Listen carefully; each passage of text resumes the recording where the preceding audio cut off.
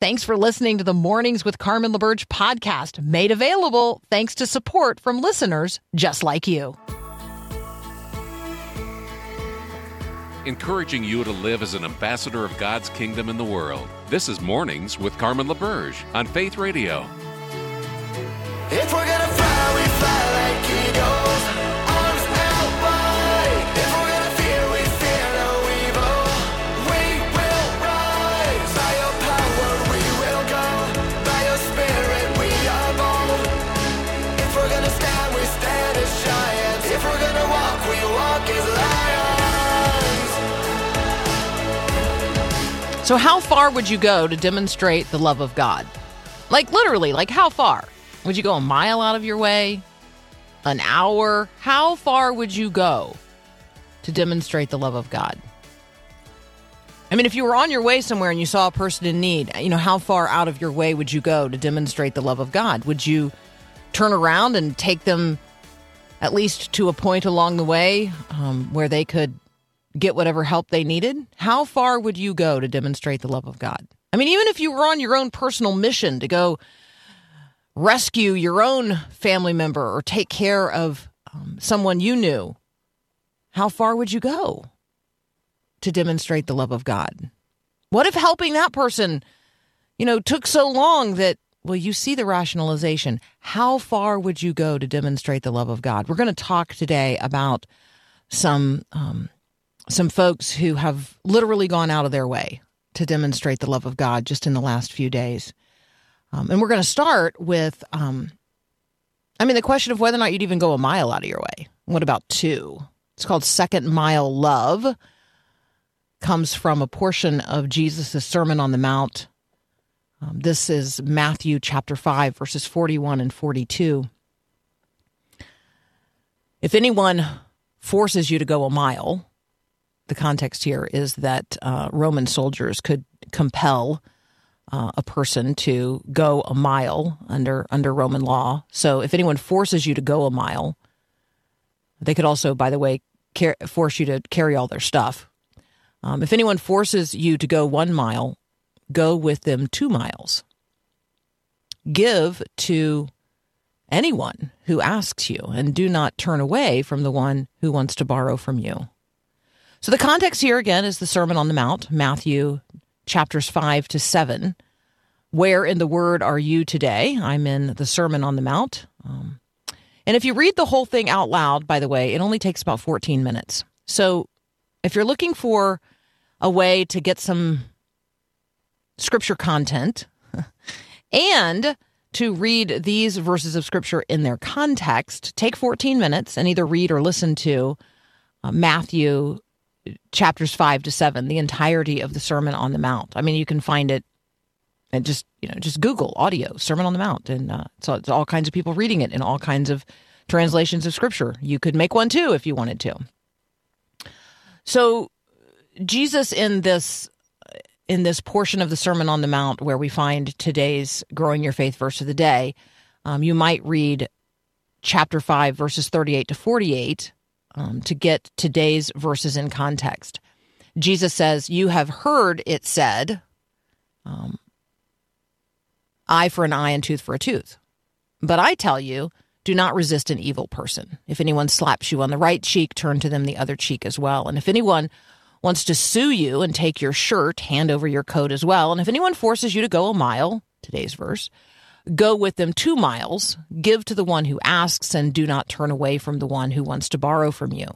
Reading on, "You've heard it said, love your neighbor and hate your enemy. I tell you," Jesus says, "love your enemies and pray for those who persecute you, that you might be children of your Father in heaven. He is the one who causes the sun to rise on the evil and the good, and sends rain on the righteous and the unrighteous alike. And if you love those who love you, well, what reward will you get?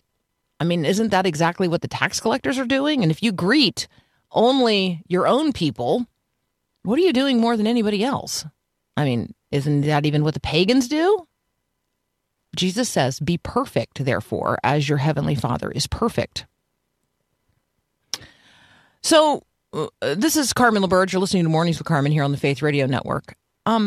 There are the ways of the world, and there is the way of Jesus. There is the spirit of the world, and there is the spirit of Jesus. And these verses are all about how we walk in the way of Christ, how we minister in the opposite spirit, the spirit of Christ, even in the midst of a world dominated by another spirit. I mean, literally, the world says an eye for an eye, right? I mean, that is I guess it's our revenge approach. Jesus says, turn the other cheek.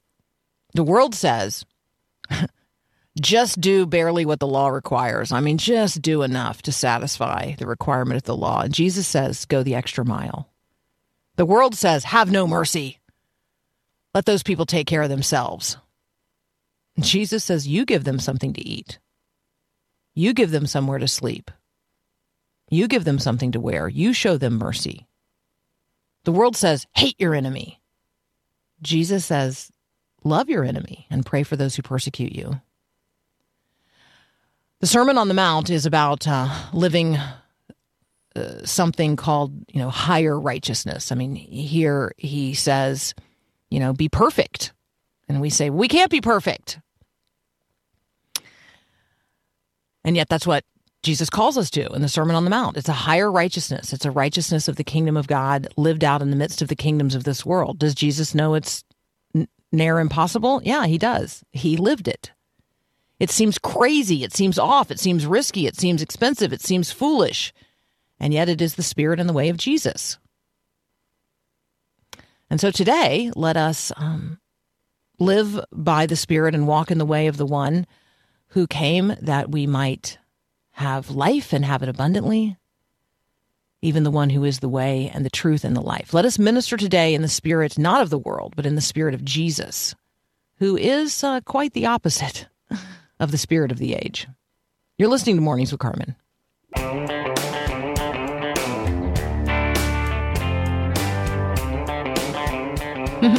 Our friend Nick Pitts is back this morning. Good morning, Nick. Hello, Carmen. Happy Tuesday to you. Happy Tuesday. Happy Tuesday. So we got a range of things that we could talk about today, but I always feel like, it's worthy checking in on the home front. How are things on the home front?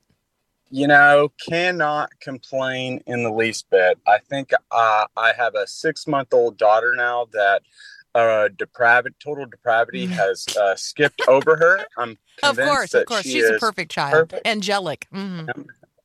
It's just remarkable. It's just remarkable. Here's the reality, Nick. Here's the reality, sir. You are not in a position to raise an angel. I mean, you're just not. Let me just go ahead and just go right out there on a limb. I mean, I haven't met your wife, so it's possible she's in a position to raise an angel, but I know you well enough to know you, my fallen human friend, redeemed though you are, still not in a position to raise an angel. Funny enough, somebody sent me, I don't know who it was. It was one of my friends. I'm positive. Because, you can sometimes get Amazon packages that don't have a name about who it's from. And so when I was sharing the news that Lauren was pregnant, we were expecting, etc., I got a book from a friend, 8 Ways to Screw Up Your Child. And that's got to be from friend. One of my buddies. It's a real friend. Really didn't need to read the book. Probably could have wrote the book. But yeah, feel like that's enough. Yeah, it's a little autobiographical. All right, so let's. Well, first of all, I have a person who is 84 or 85. I can't remember, but she lives in the community where your dad serves as a mayor, and I am now conceiving of ways to have everybody at a lunch together. I'm just warning. I'm warning you in advance because there's going to be stories. I think it would be a great place for us to all meet together in Clarksville, Tennessee, and maybe do a live show there from the office. I think she is a part of this group of old ladies who get together and they knit and they make all kinds of. Oh, she wants all of our leftover T-shirts because they turn them into all kinds of other things and send them off to these mission outposts in Africa. And she just returned from a trip to Egypt, and she's got a picture on a camel. And she's 85, and I'm like, there's some hardy stock. So anyway, there you go. I'm working on that. I love it. Yeah. Okay, you and I have both read a piece on how churches and many other religious congregations and communities are responding to the migrant crisis. And I mean, I just thought we would just highlight New York City because, first of all, there's a really broad diversity of religious people in New York City and therefore religious communities. There's a sort of enough population density to have a community response, not just by Christians in churches, but by others as well. And I thought this might be helpful to brief people in on today. Yeah, what we continue to see is what's happening in New York has been happening in El Paso and at border towns across Texas and Arizona for years. And what we're seeing is that churches continue to be churches when crisis comes its way. And so in New York, what we're seeing is that churches and Catholic charities, et cetera, are opening up their arms to these immigrants that are being bussed in and transported into the city and being the hands and feet of Jesus, serving meals, providing services, teaching English lessons, helping with workforce essentials components, just trying to help these immigrants be able to assimilate and to be able to succeed during their time here in the U.S. And it's just this is something that we've been intimately acquainted with down here in Texas for years. I've got great friends that are serving on the border in Brownsville and in various other El Paso, et cetera, church, some of the Texas Baptist men down here that are just doing incredible work to serve to serve people that bear the image of God. And it's a beautiful thing that you don't necessarily see on the news because all we see on the news is the political dimension of it. And I don't want to ignore, the challenge that we face as a nation in relationship to this. But the challenge we face as a nation is different than the opportunity we face as Christ people, receiving those who are in need. So, could you retell the story of this pastor in Midland, Texas? I just thought that this was so beautiful. It's not that he doesn't think the border should be secure. It's not that he doesn't wish that our border would not be porous, but he is a Christian, and in this case, a pastor.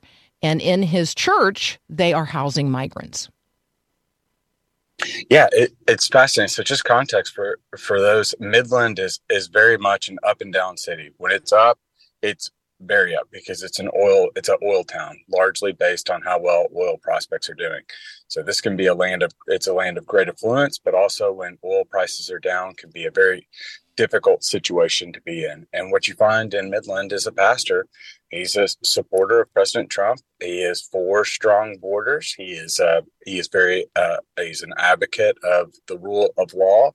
But when immigrants come his way, he is someone that, again, is just the hands and feet of Jesus that loves his neighbors and continues to serve those individuals. And it just represents, I think one of the things that I wish was more reported by not just outlets like Christianity Today, but others, is to help us see that this is the richness of America. The richness of America is, whether it's the knitting clubs that are happening in Clarksville, Tennessee, to the churches in Midland, Texas, down in El Paso to New York. What's happening is more than politics. It's people that are just responding and loving their neighbors here and now and doing everything that they can to set their neighbors up for success. Yeah, it's so good. So thank you so much. We're gonna keep talking with Nick Pitts here in just a moment. What are you seeing where you are in your local communities? How are churches in your community responding to needs of various kinds? Are you in some kind of group in your church or community that is actively meeting the needs of neighbors? We'd just like to hear some of those testimonies. So the text line is always open, 877-933-2484. You're listening to Mornings with Carmen. Hey, this is Carmen from the Mornings with Carmen show. Who's your pastor? This is Pastor Appreciation Month, and so I want you to think about who is your pastor, or who are your pastors? Who shepherds your heart? Who gives you wise and faithful counsel? Who comes alongside to encourage you as you walk difficult stretches of the road? Who opens the Word of God to you in ways that actually help you live into the character and ways of God? Who are your pastors? Do they know it? It's possible you have lots of answers to this question, that maybe there is somebody who's preaching or teaching you listen to regularly. They shape your scripture engagement, but they don't know it. I'm encouraging you to tell them. Whoever it is that comes to mind when I say, who is your pastor? I want you to reach out to them this month. It's Pastor Appreciation Month. So encourage those who pastor you. Oh, and if you are a pastor, thank you. Bless you. Connecting faith to life, Faith Radio.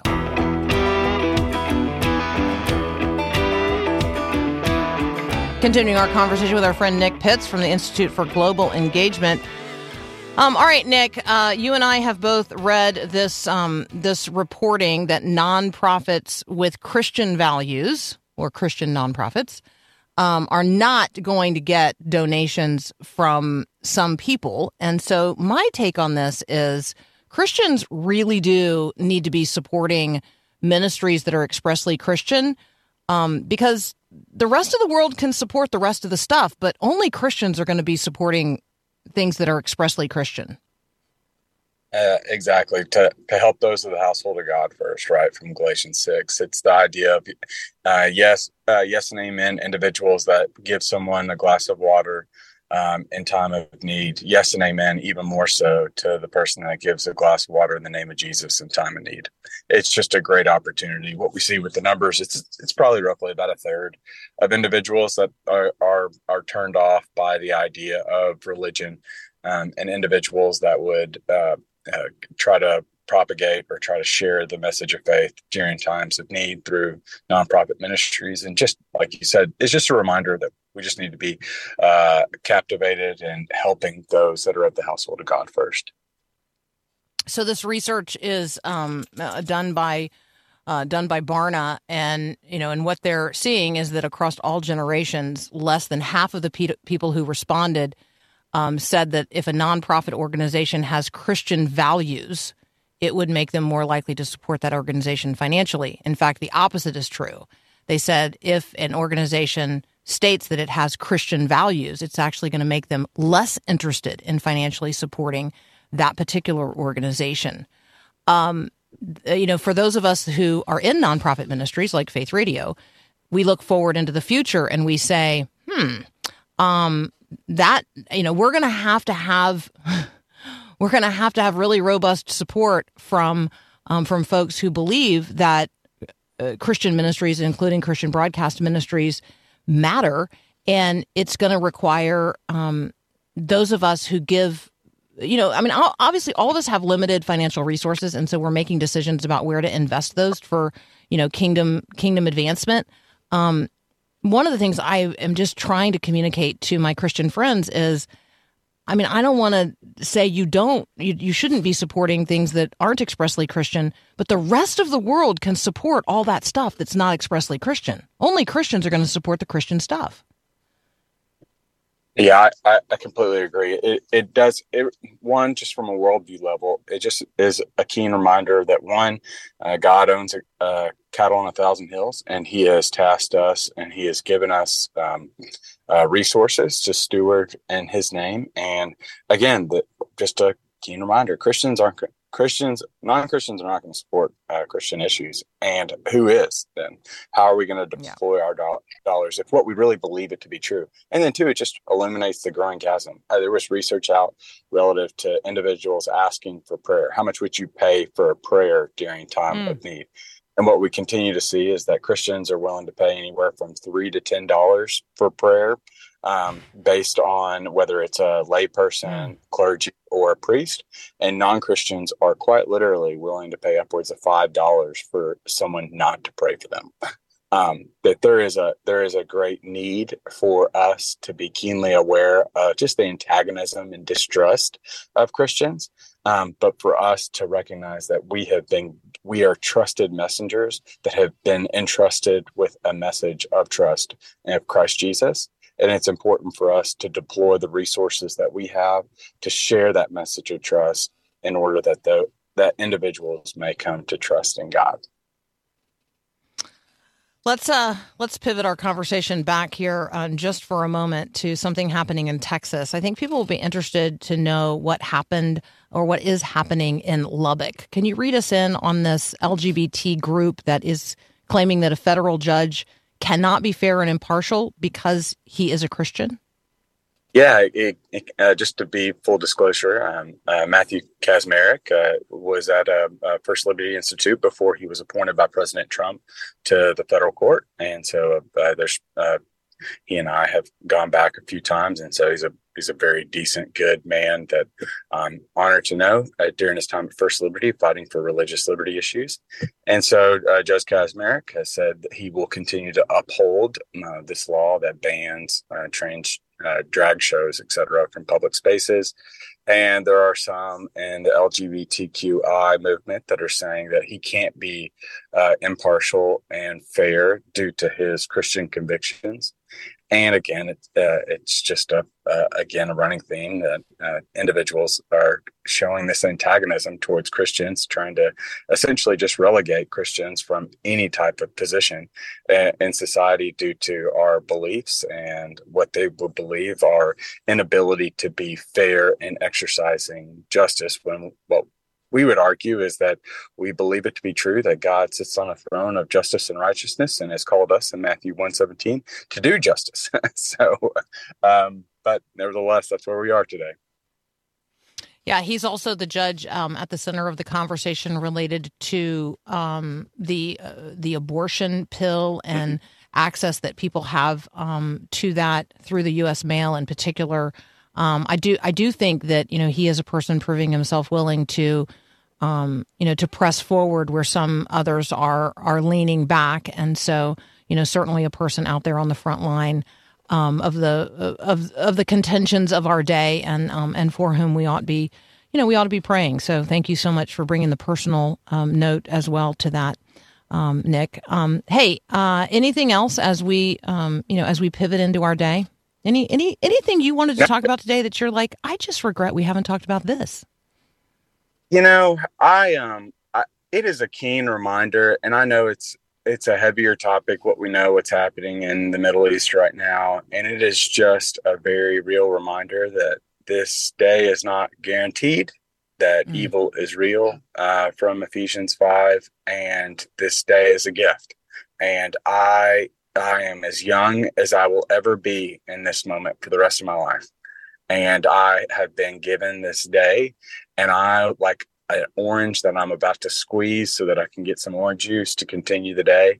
I want to squeeze every bit of goodness out of this day and see the Easter eggs that God has laid before me throughout this day, so that I can see the treasures of joy that he's hidden in this world in every crevice, so that I might delight in him, and in turn that satisfaction in him might cause questions and lead to opportunities to share about his goodness and grace. And I don't want to miss that. I think it can be really easy to get very bleak and down because of the news, but I don't want us to miss the fact that there is still good news in Jesus, and we have an opportunity to share that even in the bleakest of times. Thank you, my brother. Thank you so much. That's Nick Pitts. He's a fellow at the Institute for Global Engagement. And like you and I, he is concerned about what is happening in the world, even as he is caring for the things right at home. So thank you so much. All right. So pivoting to a conversation about Israel, the United States of America, via our president, in addition to leaders from France, Germany, Italy, and the UK, have issued a joint statement on Israel. Quote, express our steadfast and united support to the state of Israel and our unequivocal condemnation of Hamas and its appalling acts of terrorism. Later, they say our countries will support Israel in its efforts to defend itself and its people against such atrocities. We further emphasize that this is not a moment for any party hostile to Israel to exploit these attacks to seek advantage. We're also just aware that there are sort of dueling demonstrations, not only here in the United States, but around the world, where pro-Palestinian activists, pro-Hamas sympathizers have been not only protesting Israel's response, but but really attacking the civil rights of those who would seek to stand with Israel. And so our colleague, I mean, I say colleague because he like me, he has a show called Mornings With. His happens to be Mornings with Neil Mitchell. He is an Australian broadcaster. He's a journalist on not only radio and television, but he writes for newspapers as well. Neil had Mark Leach on his radio show. Mark Leach is an Anglican clergyman in Sydney, Australia, and I wanted to share a couple of minutes of audio from the conversation that they had yesterday on Mornings with Neil Mitchell in Australia. So this is Mark Leach. I saw this protest was being planned. I also heard that the New South Wales police had warned the Jewish community to stay away. And I thought, with my background as a child of a Holocaust survivor and as an Anglican clergyman, I thought there was no way that Christian people and Australians should not show up and stand up against the anti-Semitic hate speech that was going to be propagated at the rally. So I thought I'd make a little stand, and I went along with my flag. I stood on the steps of the cathedral, the Anglican cathedral in Sydney, in my clerical collar, and I waved my flag for about 2 minutes, and then had a large group of angry young men run towards me. I calmly packed up my flag and walked away. And then I ran away because they chased me up Bathurst Street and onto George Street. I ran and hid behind a police van. And thankfully, the police at that point came along and dispersed the mob of pro-Palestinian supporters who were looking for me.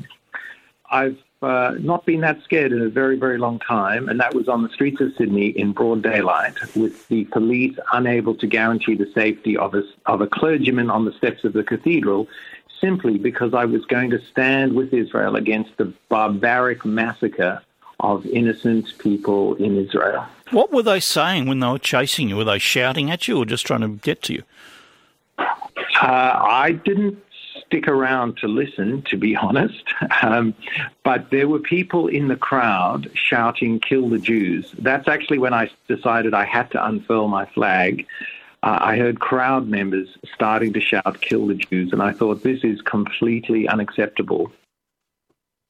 Mark Leach happens to be the son of a Holocaust survivor, and this is maybe more personal to him than you have thought of it is to you. But here's the reality.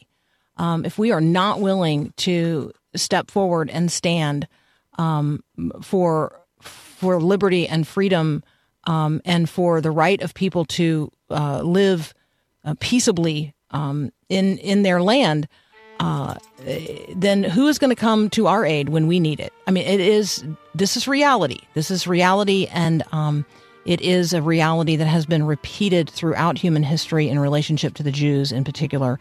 Luke Moon is the deputy director of the Philos Project. He joins us on a regular basis, and the Lord has him coming and talking with us today as well. Obviously, Luke spends a lot of time in Israel. He's got a lot of friends there. He certainly has a unique perspective on the unfolding events. So Luke Moon joins us next here on Mornings with Carmen.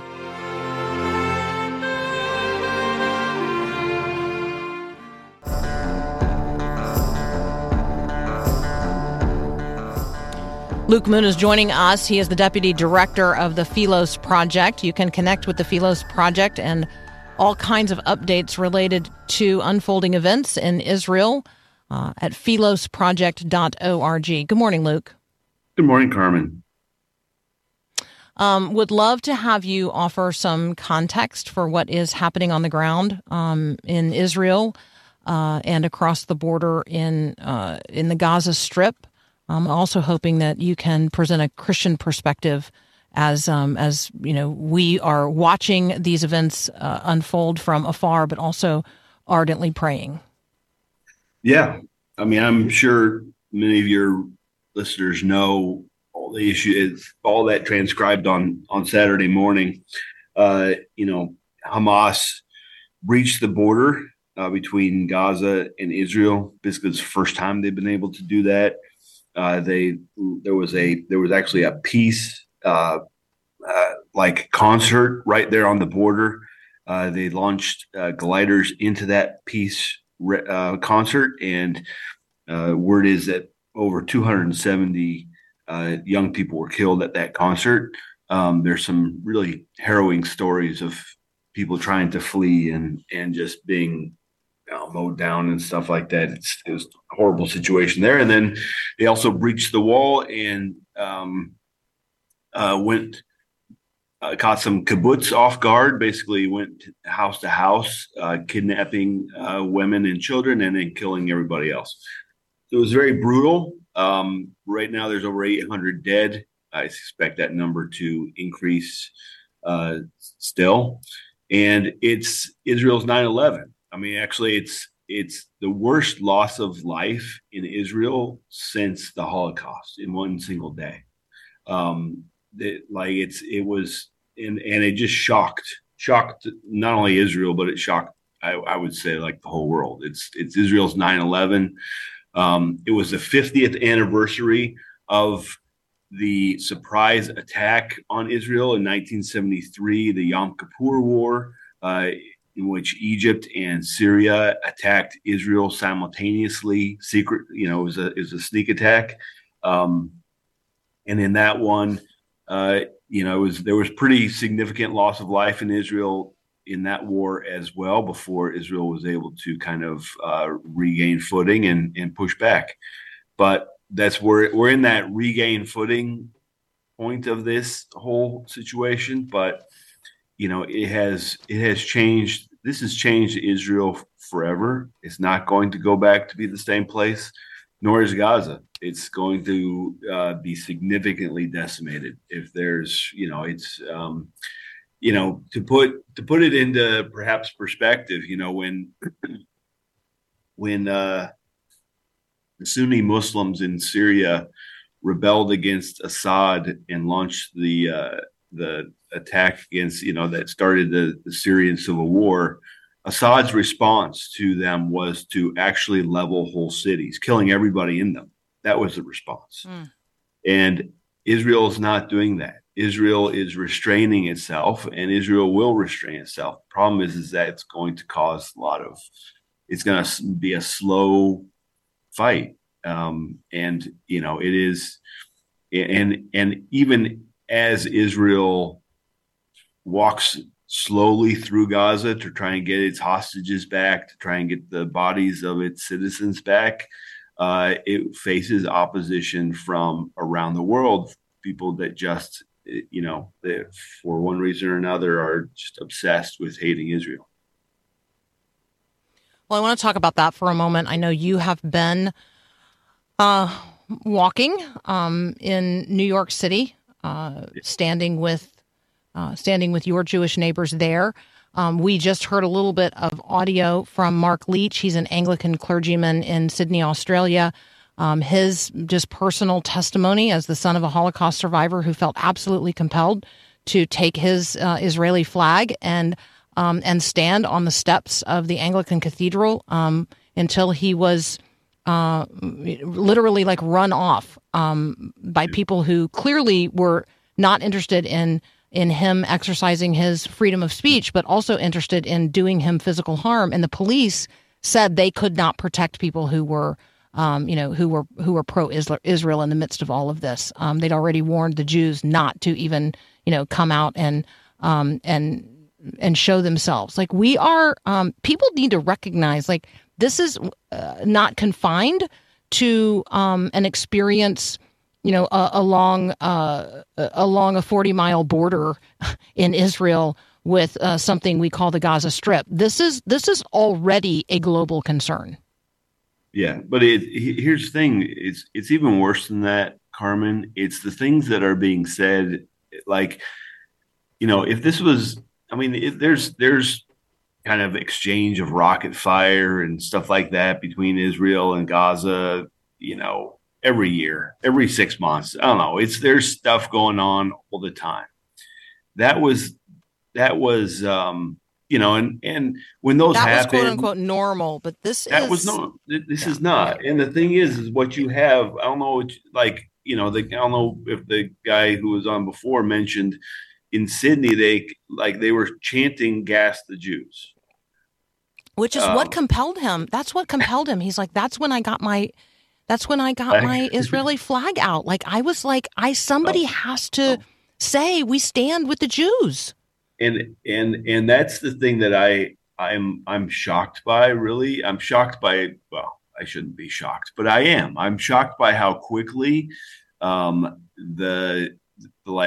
not only has basically pretty much everybody been like, wow, look at them, Palestinians chanting "Gas the Jews" and the stuff that they're saying in New York and Tampa and San Francisco and DC and et cetera, and how quickly the response out of so many people I know who are fairly pro-Israel to say saying, oh, we should renounce violence on both sides. And it went to a moral equivalency space very quickly. It's a very strange. I don't know. Strange is not the right word.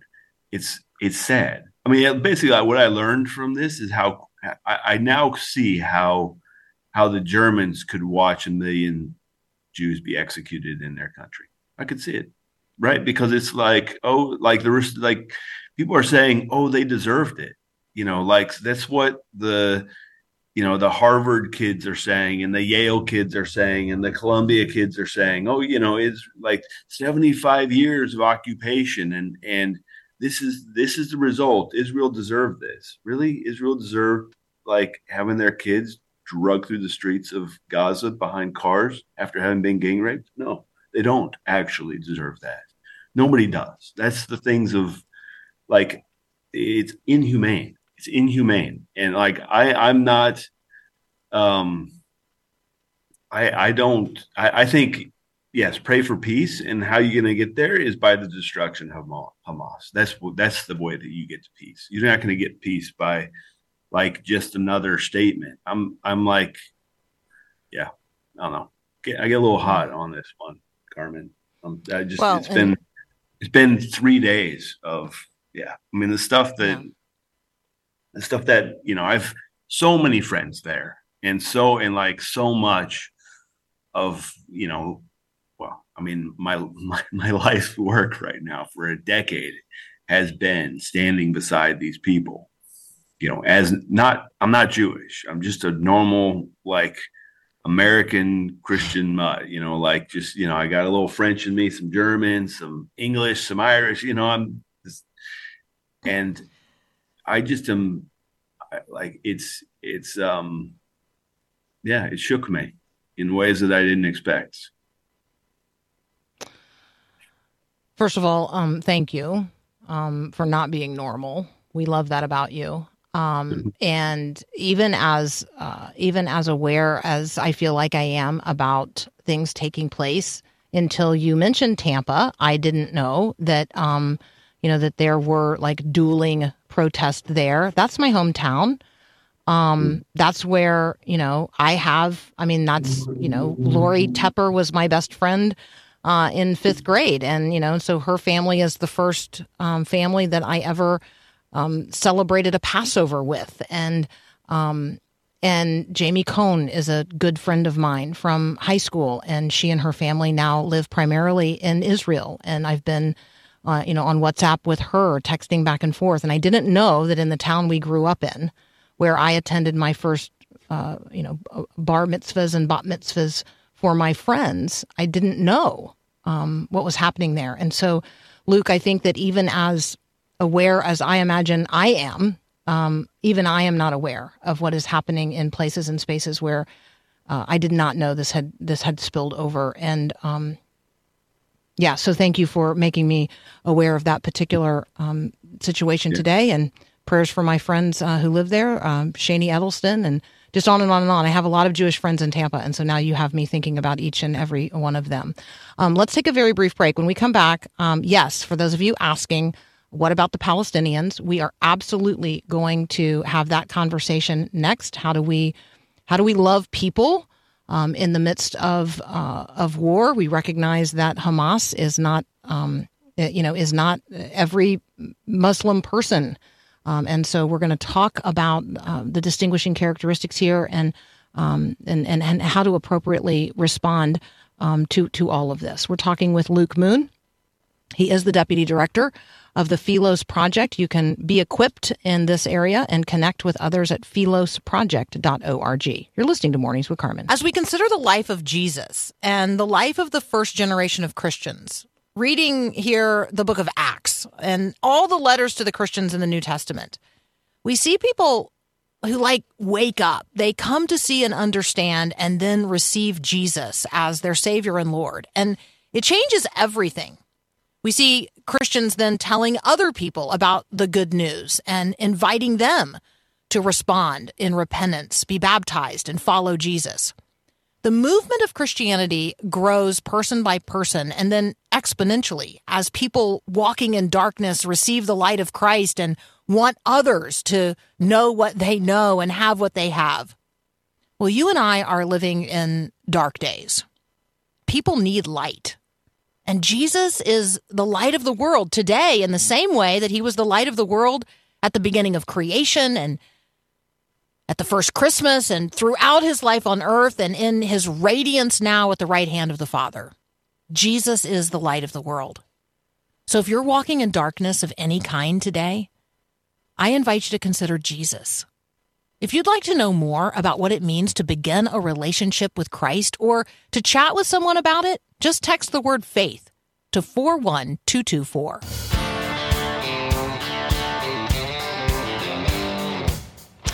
Luke Moon is here with us from the Philos Project. You can connect with him at philosproject.org. It's also a great place to get updates on what's happening and invitations to conversations that leaders of Philos are having not only with each other, but with their friends. So go ahead and check that out, philosproject.org. Luke, folks on the text line are asking about your friends. Are Luke's friends safe? And please let him know we are praying for him and those he knows in the region. Thank you. No, so far, all the ones that I have talked to are safe. You might remember Carmen Shadi. Yes, absolutely. Naveen. So Naveen is Shadi's cousin. Naveen is one of the, she's an Aramaic Christian living in the north. Her son is a Christian in the IDF, and he was in Gaza, or he was on the border with Gaza when Hamas crossed over. He is safe, praise God. I had a call. One of my guides called me. He'd been called up. He's on the front lines. He called me on Sunday evening, and he was exhausted. I could hear it in his voice. He's just so tired. I'm praying constantly for those guys. And, our Philos Hispanic was supposed to have a trip that started Monday, yesterday. We had a Catholic trip that was supposed to start on Saturday, and I had the Chosen trip that was supposed to start at the end of the month. None of that's happening now. So I'll have a lot more free time, but my world changed completely. Yeah, absolutely. I think that that actually people are wondering. One of the questions that we've gotten is, what about people who are visiting now, who are in Israel on a trip, or those who have plans to visit? If I hear you saying we're not only not doing the trips we had planned for right now, but we're canceling the ones in the foreseeable future, that's a huge indication to me how the rest of us might be discerning our plans as well. Yeah, no, I would say that a lot of the conflicts last a week. This one's going to last probably 5 or 6 weeks, I suspect.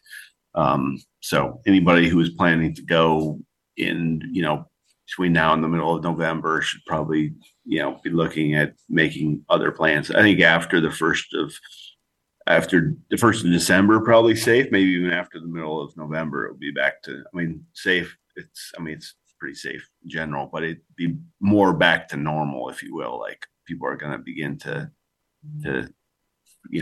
be doing doing their jobs, but it'll be a while here yet.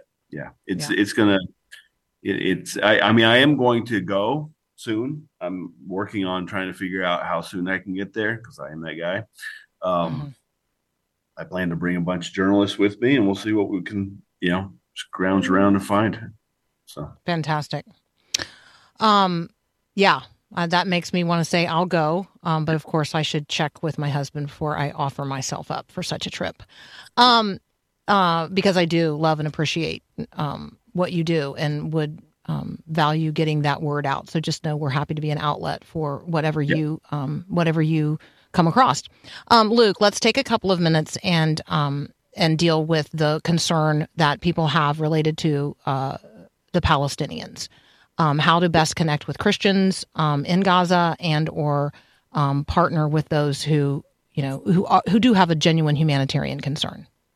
Yeah, the challenge is that there's basically 700 Christians in Gaza total. I mean, that's not and that's all the churches. I'm talking the Eastern Orthodox, Roman Catholic, the Baptist. It's not very many. They are probably very much in hiding. One of our former colleagues, Khalil Sayed, he was a Christian from Gaza. His family's apartment complex was bombed, I think, yesterday. And they had 5-minute warning, thank God, but they basically lost everything. And that's going to be the reality for the people in Gaza, particularly for the near term. It's just not going to. This is too significant. Israel cannot show to the region that it is weak in any way. I mean, that sounds harsh, but it is. It's not. We're not talking about the gated community of Western Europe where everybody's kind of walking around their neighborhood with glasses of wine. It's a rough town, and you can't show weakness, and that's what's going to be the reality. The Palestinian territories in the West Bank, it's pretty different. Not hearing a ton of skirmishes, which is good. I think that's a good sign. Some of the pastors I've been talking to in the West Bank, they are just trying to get by. They're not under attack. Nobody's going at them, and so they're pretty safe. The challenge is there aren't a lot of voices speaking up against Hamas or any of that. Well, because you can't, because they eliminated all opposition in Gaza when they took control. So, Luke, we have to leave the conversation here today. I'm looking forward to tuning in to the conversation that you and Robert Nicholson are going to have later today. Again, if you guys want to have an ongoing conversation and get input from Luke, philosproject.org is a great place to do that. We're certainly going to be praying for you, brother, and looking forward to follow-on conversations. That is Luke Moon. Again, he is the deputy director of the Philos Project, actively engaged in with individuals and organizations and deeply with the community of believers in Israel, both Christians and Jews and Muslims alike. So philosproject.org is a great place for you to connect.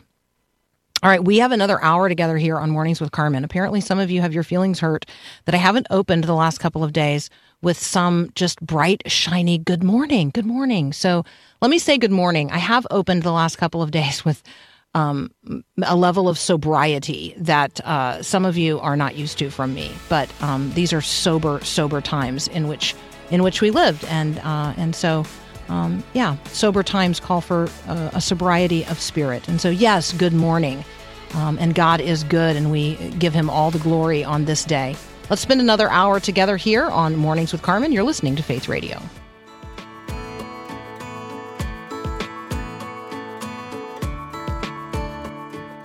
Thanks for listening to Mornings with Carmen LaBerge. Podcasts like this are available because of your support. If it's important to you to hear things that encourage your faith, Click the link in the show notes to give now. And thanks.